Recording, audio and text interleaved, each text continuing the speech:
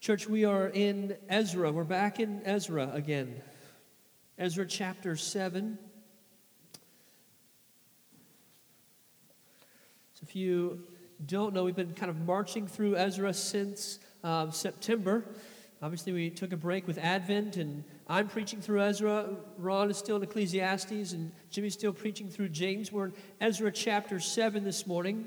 And the unique thing about Ezra chapter 7 is this is where Ezra actually finally shows up. So this book is titled Ezra, and he doesn't come up on the scene until chapter 7. So we're going to get to know him a little bit. Now, I know today's New Year's Day. I don't know how you guys are with New Year's resolutions. Some people, every year it's a new resolution. They're excited about that. It kind of gets them going. I'm not too much of a resolution person anymore. I feel like I was, and I'm kind of maturing or burning out because I'm not fulfilling my resolutions, so it's easier if you just don't make them. But I do enjoy the new year. This clean slate. It's a time for us to there's a freshness to the year, there's an excitement to the year, and I like that. I don't know how you guys feel about that, but I like that freshness. New opportunity, it kind of feels like. The bad part of it is that up here in the northern hemisphere, it's cold and it's gray and it's dreary. So we're kind of fresh slate new year, but the weather's kind of a dump. So we feel that. I don't know if you feel that. I feel that. I'm just like, I don't really feel like doing much. I don't feel like changing much or really putting out a whole lot of effort. Kind of just going to hibernate, kind of chill out and make it through the next 2 months and we'll be fine. But this, thankfully, is not how God views things. He's not like, well, I feel like I'm just kind of wore out and it's kind of gloomy out, so let's just relax. Let's not take on any big challenges or any new things.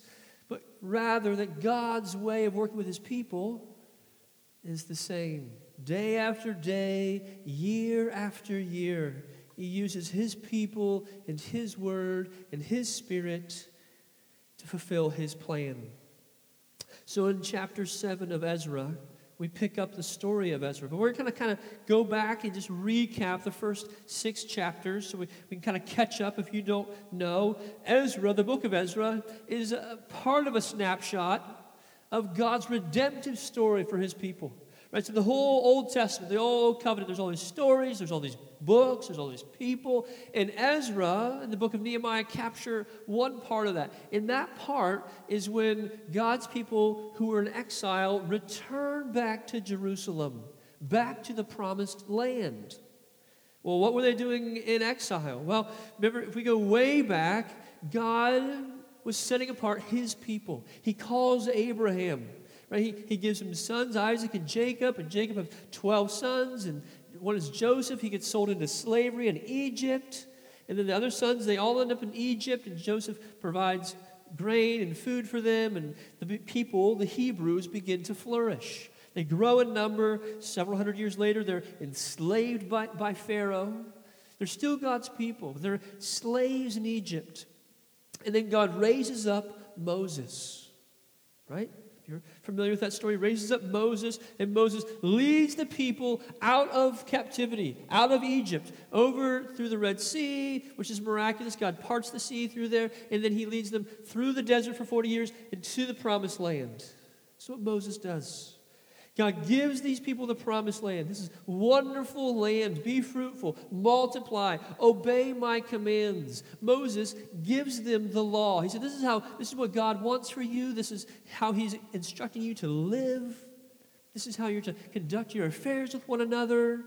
He gives them priests. This is how you're to worship God. And so Moses does all these things. And then Moses brings them to the promised land. Moses doesn't go in the promised land, but the people go in. If you're familiar with the story, it doesn't take long for everything just to disintegrate. I mean, it just falls apart like instantly, it feels like. So then ushers in, if you're familiar with the books, the story of Judges. And the theme in Judges is there's no king in Israel, and everyone does what's right in their own eyes. There's no king, there's no real ruler. We have judges, and these aren't like magistrate judges. These are like military leader judges. So they have these, and they're just wicked. And they're wicked, and they just kind of continue this cycle of depravity. It gets worse and worse. And so here, Moses brings the people out. God's delivering his people out of captivity, gives them the promised land. They just make a mess of it. Complete disaster. To the point that they've forgotten God. And then God says, okay, I'm not done. I'm not wringing my hands and casting you off and going to go find a new people. But rather, he says, I will love you and I will punish you. I will discipline you.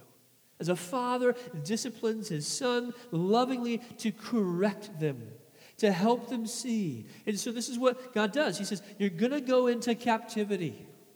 You're going to be carried off into Babylon. You're going to be taken away. You'll be taken from your home. You'll be carried off for 70 years into captivity, which feels like an extremely long time. Most people who go into captivity are never going to come back. And those who are all born in captivity, they don't remember Jerusalem or the city that God had given them. But this is what God is doing with his people. Lovingly, graciously saying, I'm not giving up on you. I'm going to keep working on you. I'm going to keep working. And this is his promise. His lovingly gracious promise. This is what Jeremiah 29, 10 through 13 says. For thus says the Lord, when 70 years are completed for Babylon, I will visit you. I will fulfill to you my promise and bring you back to this place. For I know the plans I have for you, declares the Lord.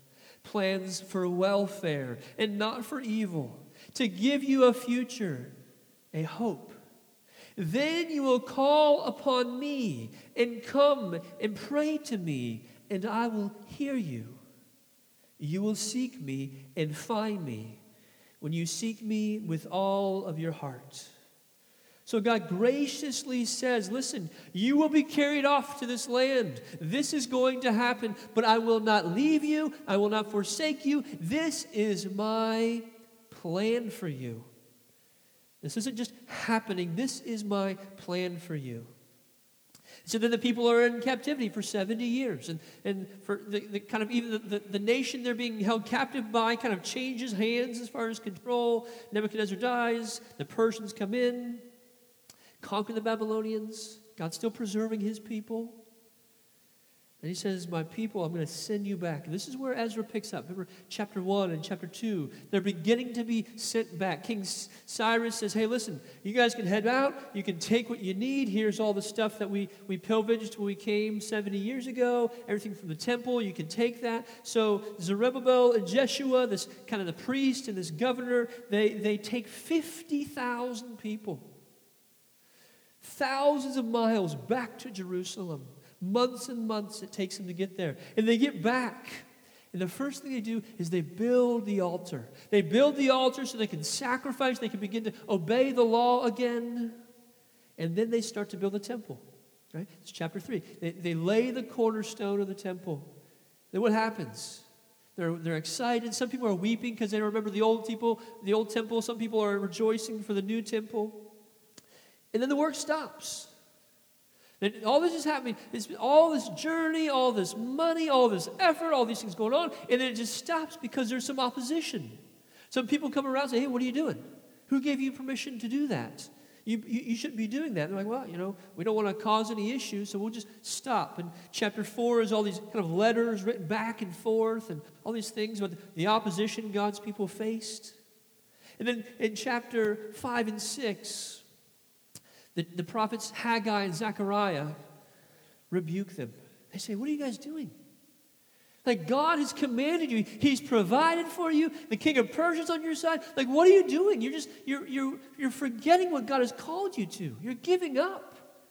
Rebuild the temple. Because you see, they were sort of kind of working on their houses. They had like nice houses, and they kind of taking care of themselves and getting things done. And the prophets just rebuked them, saying, you guys are living in nice houses while the temple isn't even rebuilt. You came back to the promised land to obey God, but you're not even obeying him. You're building a house for yourself. This rebuke works. God's word works. They repent. They repent of this sin, and they say, okay, let's rebuild the temple. And so, boom, they start rebuilding the temple. And it's rebuilt within months. Within months. So it takes 16 years from when they first came back to Jerusalem until the temple was rebuilt. So a long time of kind of getting some things situated and a long time of pause. Then the Lord uses His word to correct His people. And then from that time, the temple is rebuilt. They celebrate Passover. It's about 60 years from chapter 6 to chapter 7. 60 years from where chapter ends and the temple's rebuilt until Ezra kind of comes on the scene in chapter 7. So this is where we pick it up in chapter 7. And I'm not going to read all of chapter 7. What we're going to see is a similar theme. And that is that God is using His people and He's using wicked rulers. So we're just reading a couple verses here, if you will. Verse 1. There's a lot of names here. I'm going to kind of skip some of those. But it says, now after this, in the reign of Artaxerxes, the king of Persia, it talks about Ezra and his descendants, or his lineage, right? And then in verse 6, this Ezra went up from Babylonia. He was a scribe, skilled in the law of Moses that the Lord, the God of Israel, had given. And the king granted him all that he asked. For the hand of the Lord, his God, was on him. And there went up to Jerusalem in the 7th year of Artaxerxes the king some of the people of Israel, and some of the priests and Levites and singers and gatekeepers and the temple servants. And Ezra came to Jerusalem in the 5th month, which was in the 7th year of the king. 7th year of the king. So we begin this story. We don't really know much about Ezra other than he's a descendant of Aaron, right? Direct lineage of Aaron, Moses' brother, the priestly order. So this isn't just kind of anyone. The Lord has brought up and raised up a man who is passionate about the things of the Lord and who is prepared well to serve the Lord. So he's of a priestly lineage, a descendant of Aaron. This was a very serious matter. As we remember back in chapter 2, no one could just become a priest because they wanted to become a priest. You had to be a bloodline, right? And so that's why there's some people who were like, hey, we're of the priestly lineage. And they're like, you know what? Our records don't quite say that. We need to hold off and figure that out. So you can't just sign up and become a priest. You have to be of the lineage of those whom God has said can be priests.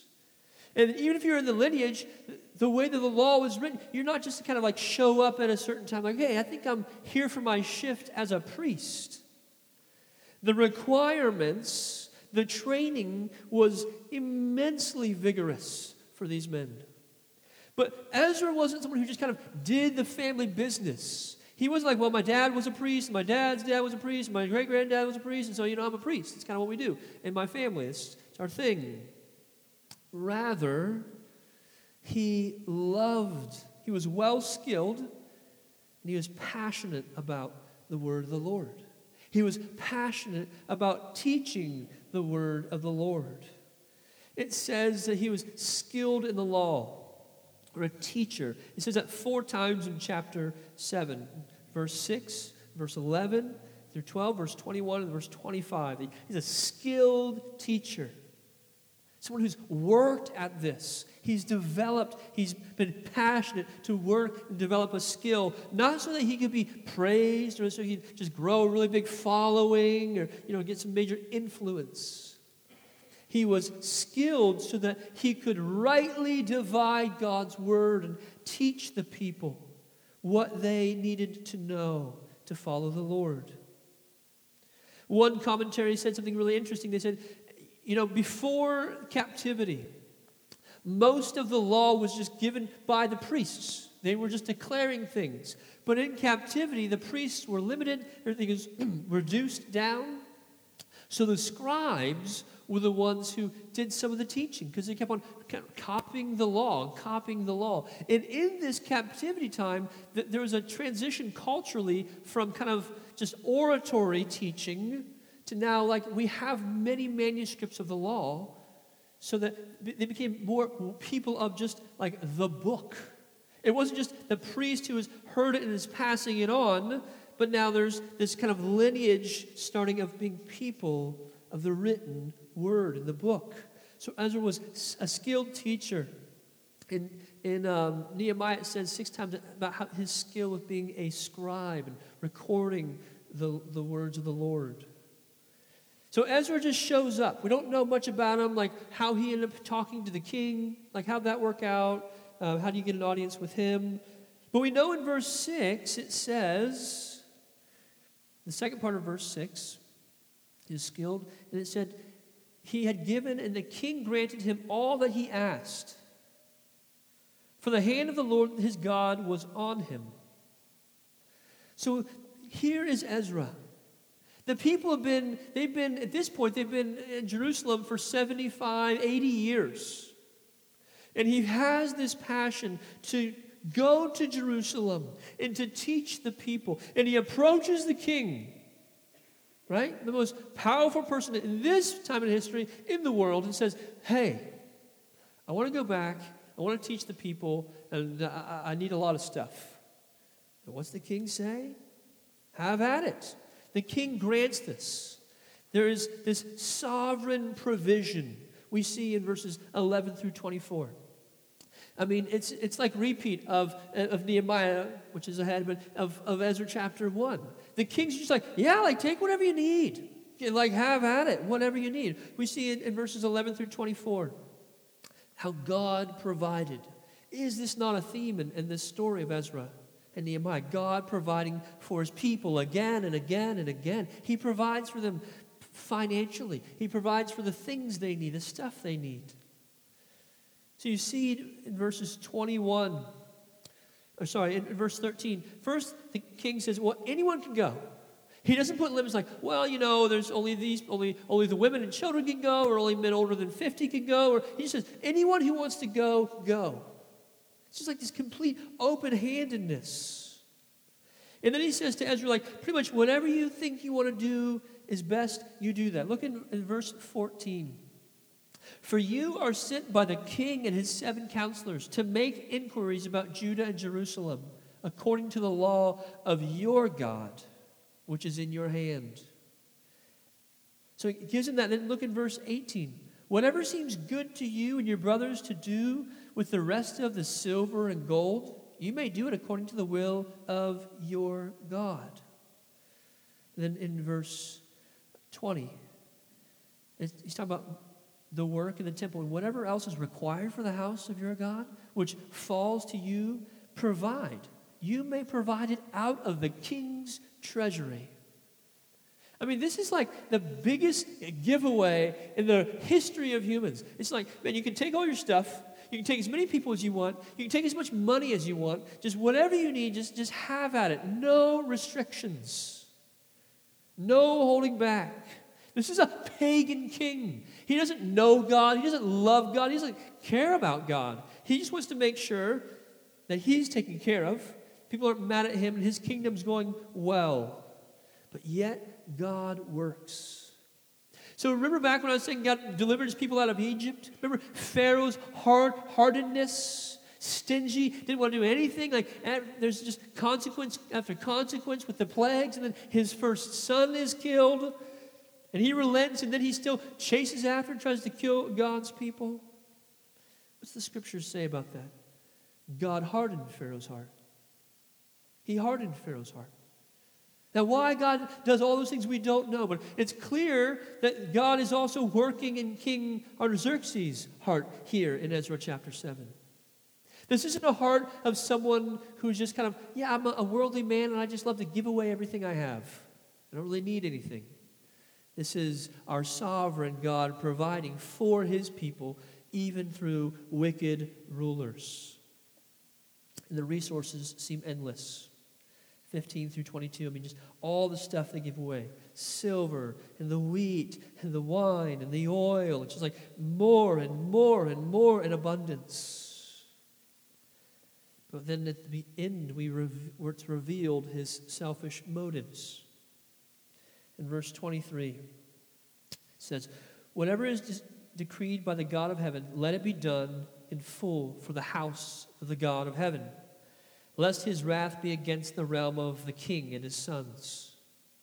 We also notify you that it shall not be lawful to impose tribute, custom, or toil on any one of the priests, the Levites, and singers, the doorkeepers, and the temples, and the servants, or the other servants of this house of God."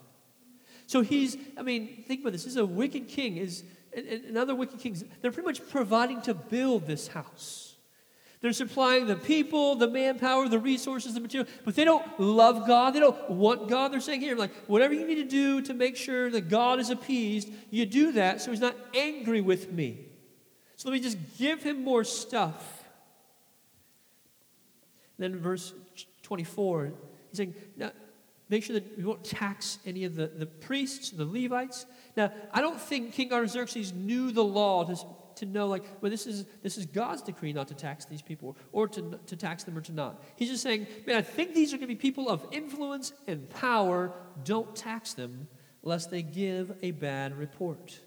So we see Ezra's passion and his preparation. We see God's sovereign provision for his people. And then we see him bringing reformation and renewal, or the beginning of that.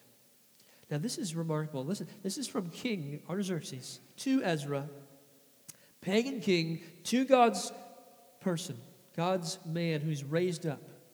"And you, Ezra," verse 25, "according to the wisdom of your God that is in your hand, appoint magistrates and judges who may judge all the people in the province beyond the river, all such as know the laws of your God.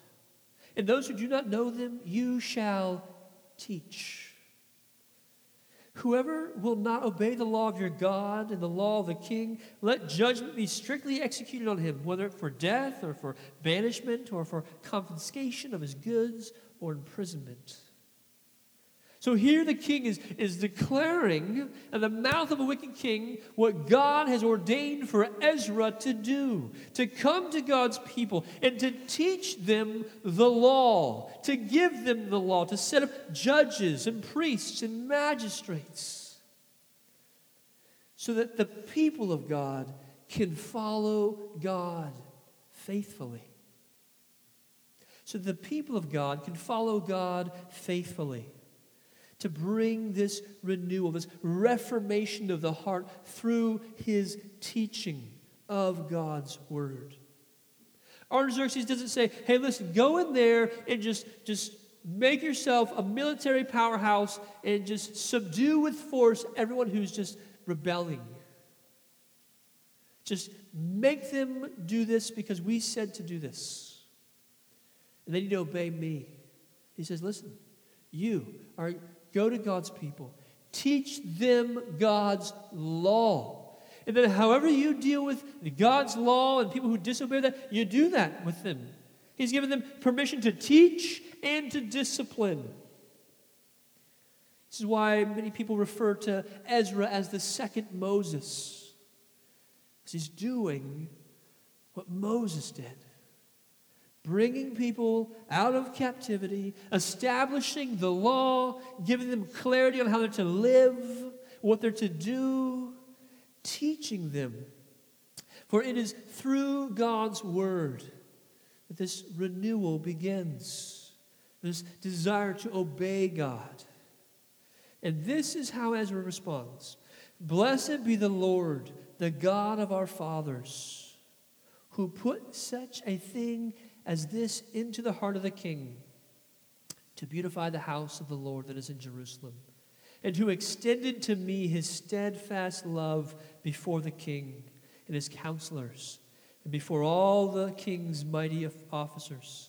I took courage, for the hand of the Lord my God was on me, and I gathered leading men from Israel to go up with me. This is how Ezra finishes chapter 7. He doesn't say, hey, like, we have a great plan, we've figured a lot of things out. He's saying, blessed be the Lord, the God of our fathers. Blessed be the Lord. He is the one who's doing these things. If there's anything good in us, if there's any desire for the things of the God, if there's these things happening, it's because the Lord is working in us. And we're so quick to kind of take or share some credit. It's not that we want to take all the credit from God, but we just kind of want to share a little bit of it. Like, yeah, I'm fine if God did 99% and I did 1%, but I did 1%.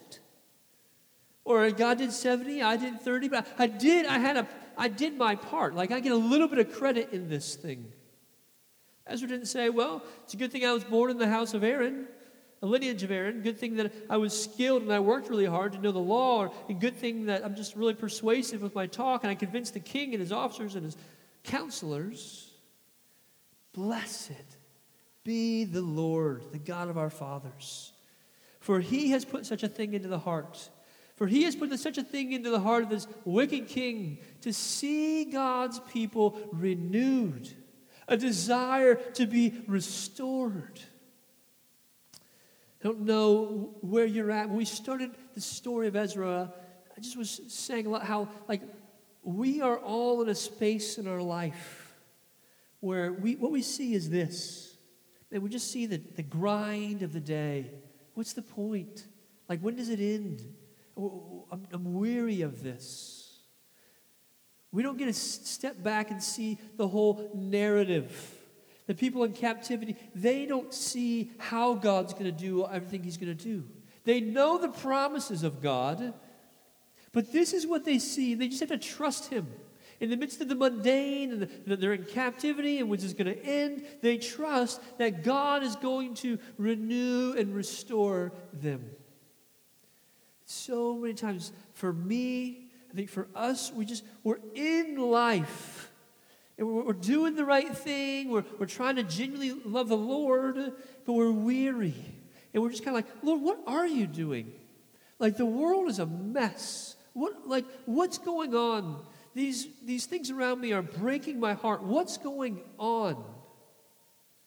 This is what we see. But the Lord is outside of that.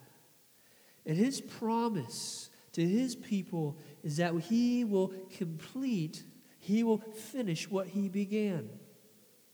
He will bring us to holiness. He will bring us to glory. He who called us will sanctify us. He who predestined us will justify us and glorify us with the Father. And we rest in that.